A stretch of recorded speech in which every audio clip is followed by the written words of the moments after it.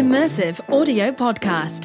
In conversation with industry thought leaders, practitioners, artists, academics, and entrepreneurs, discussing all aspects of this rapidly evolving industry, from art, science, and business to practical insights and project case studies. We aim to inform, educate, explore, and unite the community. Welcome to the Immersive Audio Podcast, brought to you by 1618 Digital.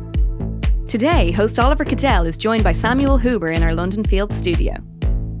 Sam is the founder of AdMix.in, the first ad tech platform for mixed reality, giving VR, AR, and MR developers the best tools to monetize their content. He frequently speaks at VR, AR, and ad tech conferences and is obsessed with the convergence of frontier technology, ad tech, and consumer behaviour. Today, Sam discusses AdMix and advertising in a non-intrusive way, monetization solutions, and the importance of audio and VR advertising.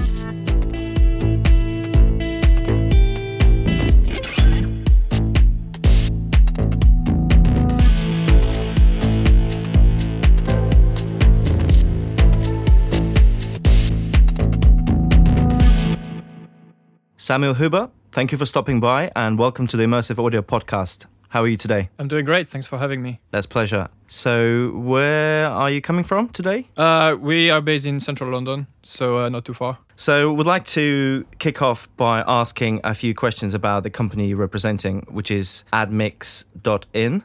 Mm-hmm. I believe you launched recently and you're planning to disrupt the market of immersive advertising. Correct. Could you tell us more about it? Absolutely, yeah. So the idea came from really looking at the history of media. You know, we went from telling stories using text, audio, pictures, videos. So we thought, what is the next step? And it's pretty clear to us that immersive technologies such as virtual reality, augmented reality, and in the future mixed reality is this new interface. The content becomes really all around us. The notion of a screen as we know it doesn't exist anymore. And so it really redefines the rules for brands to be part of this experience. We know that advertising is going to be playing a major role, obviously, because it's the default business model to monetize any type of media at scale. So we basically thought, we need to develop a solution that enables brands to advertise properly by respecting the new rules of this media. And so that's what AdMix is. It's a way for brands to place their products or their brand in a non-intrusive way. So really trying to integrate the message with the environment.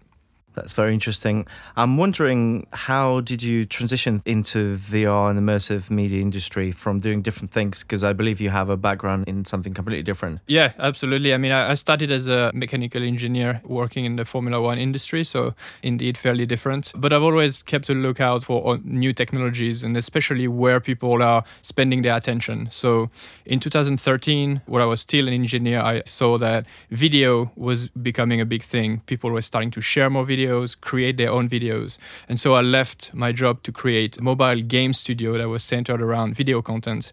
We ended up selling one of our best games called Rogue Trader. It was a trading simulation. And then I started working in e-commerce, but, always kept looking for what was the next big thing and where did I think that people will spend their attention in the future. And so in 2014, when I started looking at the DK1, the first VR headset, I actually bought that kit and trying it. It was very natural for me to think that this was going to be the next interface, the next media. I think so, beyond the gimmick. This was a very basic kit at the time. The apps were non-existent, but I could almost see that when the technology would get there, that would be the next thing. Just like a lot of people saw mobile, even though the first mobile phones were 5 kilograms and really not practical, they could see that the media was just in its infancy. So I think we're still at this stage for VR and AR, but there is a lot of potential, and the ability to really surround the users with content is something that we haven't done before. So very exciting. Very exciting indeed. I'm curious to hear, what was your very first immersive experience that provoked that sort of realization, and what you had aha moment? This is it. That's what I would like to focus my attention from now on. I guess the first ones were 360 videos, which were, not even stereoscopic, just basic videos. And I thought, okay, this is cool, but where is that going? But I remember specifically when I bought the Gear VR and I downloaded an app called Face Your Fears, which is, I think the app in question was going into a hotel room, and the app incentivizes you to look by the window and you can really see a drop and you can see like 40 stories drop, and then a robot comes, breaks the window and grabs you and puts you on top of the building. And I was literally like shaking, and I really felt like it was very high and I was at a risk to fall. Like it was crazy. It was really the first time. I've heard people talk about it before, but when you experience it, it really feels like, wow. And the graphics were not even amazing. Like, what can this be if the experience is actually great? So I thought there's a sense of presence, a sense of experiencing the scene that has never been done before. And so for me, this is really a way to storytell in a way that has never been done before. That's very interesting. We already touched on things that you've done previously, but I would like to come back to your educational background. What exactly did you study, when and where, and how the whole notion of running a business came about? When did you decide that you want to run your own enterprise? Yeah, it came actually pretty late. I'm a French person, so I studied in France in high school until I was 16. Then I decided to go to university in Switzerland, in Lausanne, to study physics.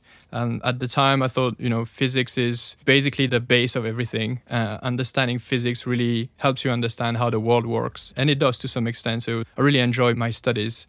But it was also very theoretical, so I couldn't really see a real application in the real world. So this is when I decided to make the move to engineering, trying to apply some of those physics skills to the real world.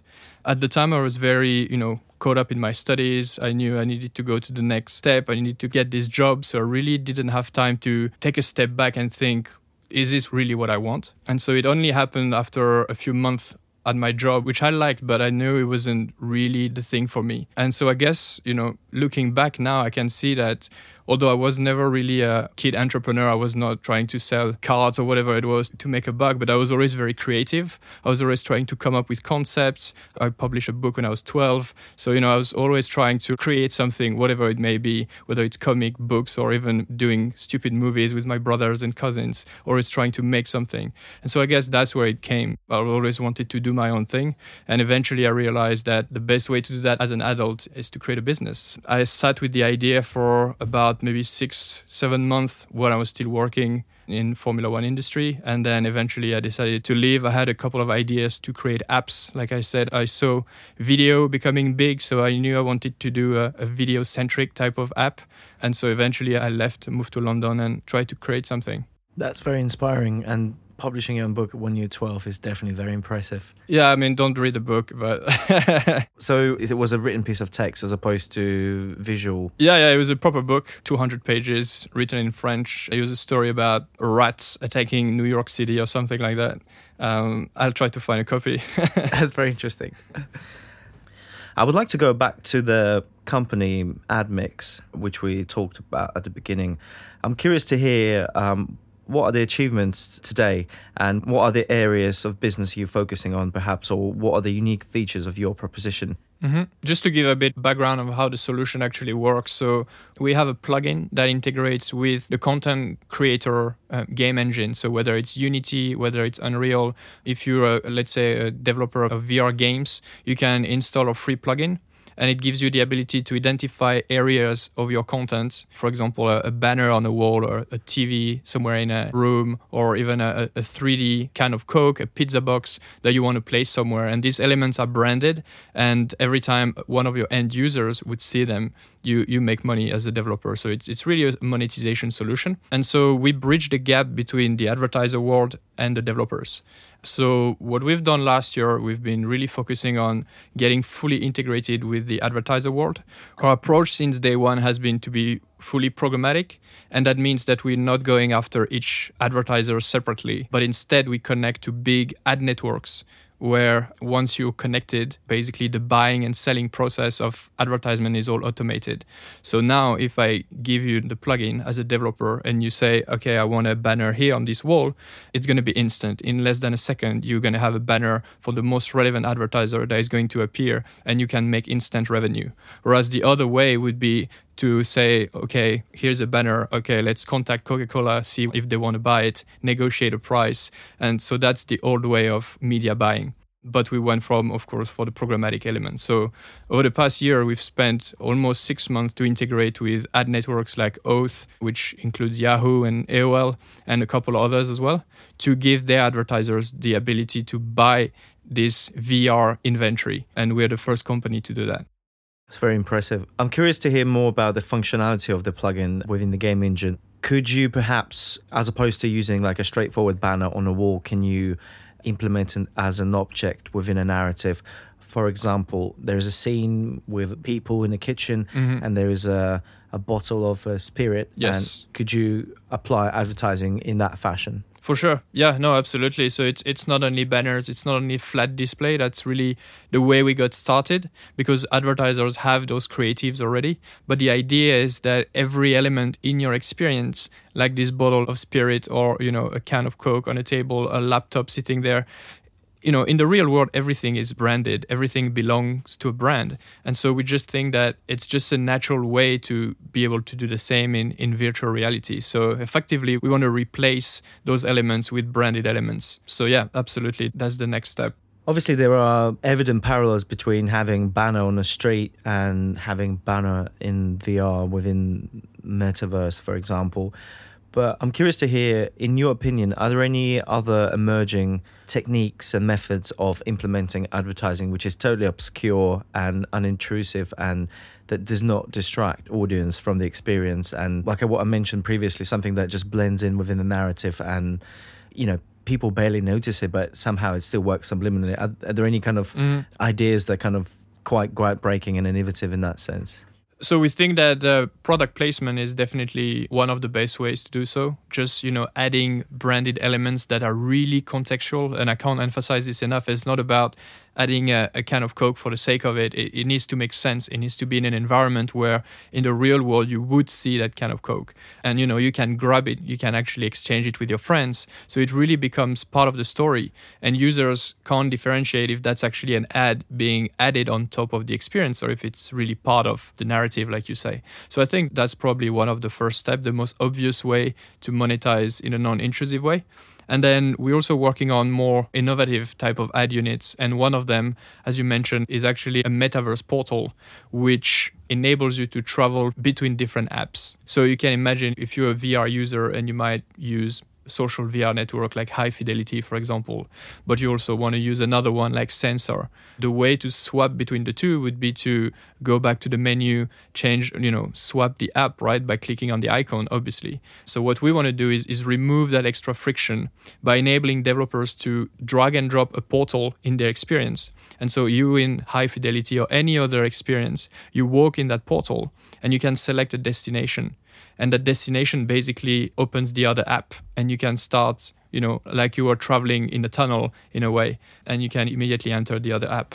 And so, we think that's also another way where we could incentivize discovery of new type of application, but in a way that is very, I would say, natural for virtual reality. This idea that all VR content should be linked by the metaverse, I think is very, very appealing. It really enables the user to keep living in virtual worlds without the need to disconnect and go back to the real world. So that's also something that we're working on. It's obviously going to take time to get a wide adoption for this kind of units, but a lot of people in the space are super excited about creating this metaverse.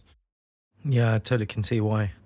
How important the immersive audio, in your opinion, is within the context of sort of more obscure and more kind of innovative way of brand placement within VR content? I think it's super important. Actually, I wasn't paying that much attention to audio before. And recently we had a really, really exciting experiment with a brand where we would actually place, videos in a 3D experience. And we had 3D spatial audio. So basically, when the user enters the experience, he doesn't necessarily see the video, but he can hear it somewhere in a corner. And so that diverts his attention and they end up walking towards that element. That for me made me realize, wow, audio is really more important than video. A lot of people do say that. And I actually realized only recently that was really the case, especially when you have a 3D environment. You might not see everything, but of course you hear everything. And so that really can capture your attention. So it's important for advertising, but I think more generally, it's important for storytelling because you're really able to divert people wherever you want. We know that directing a VR movie or even 360 video is quite tricky because the directors don't have as much control over what they want to present because you can look everywhere. So the action might be behind you. So how do you attract people? How do you make sure they look in the right place? Audio, I think, is the answer. This is why I was super excited to come here and talk to you guys about that. Using the spatial audio to direct your audience is certainly one of the effective ways at the moment.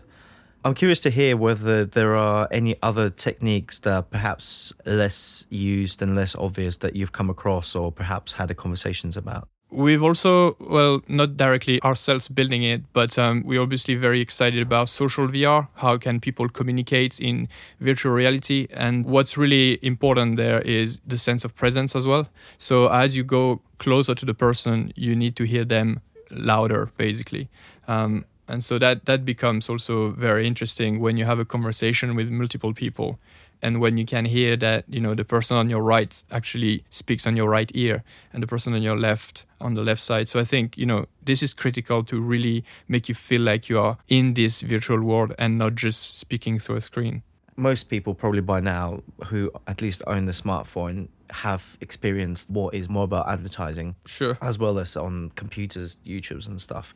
Maybe if you could draw some parallels and kind of, okay, that's what's been happening. It's been successful.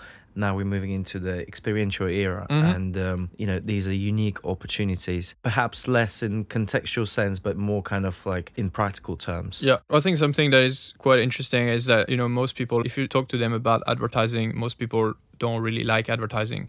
But I always like to remind them that advertising is the reason why your apps are free, internet is free, your newspapers are only £1. It's really what's making the backbone of every media. So we know that for a fact that for VR and AR to be successful, it's going to have to depend on advertising because paid content is just not going to scale. Most people are not going to be willing to pay $20 for an app. This is the way to take it forward. And even if people say they hate advertising, they hate paying for content even more than they hate advertising. So, it's inevitable. It's going to happen. So we want to do it in the right way before someone else does it in the wrong way, basically. And we think that the geometry of VR actually gives us an opportunity for the first time to do this contextual type of advertising that was not possible on the desktop or on mobile because the real estate on the mobile screen is so small. What are the options to place your brand except putting a banner at the bottom? There's not 100 other possibilities. But in VR, you have everywhere. You can use spatial audio, you can place elements as part of the story. So it's a great step forward for advertising. That's actually a really valid point. A lot of people would argue that technology is pretty good already at this point. But, what's missing, what's preventing XR industry hitting the critical mass and achieving mass adoption within wider audiences is perhaps lack of content. And how can you drive the influx of high quality and content in large quantities across the spectrum and funding provided by the advertising entities is perhaps one of the solutions. Advertising is not a way to start the industry because you need mass market. You need millions of users to make money with advertising. So right now, even if developers were all integrating a solution, they still wouldn't make millions of dollars because the audience is not here. So we are preparing for that.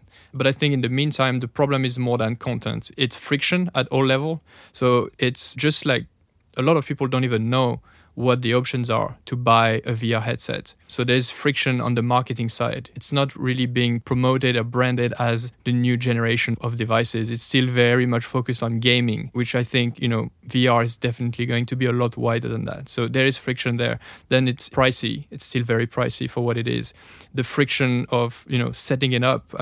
Setting up a HTC Vive is really a long, tedious process. What people liked about mobile is that when they have 5 minutes, they can just take it out and start playing a game. There's no friction there. So there's a lot of friction in the setup. And then, like you said, content is very limited. There's a lot of demos, but not a lot of full-scale games or content. So I think the friction is at all levels. But the good thing to note is that the value is there. Everyone that tries it loves it. So, basically what you need is the value to become bigger than the friction so that it makes sense for people to use it regularly.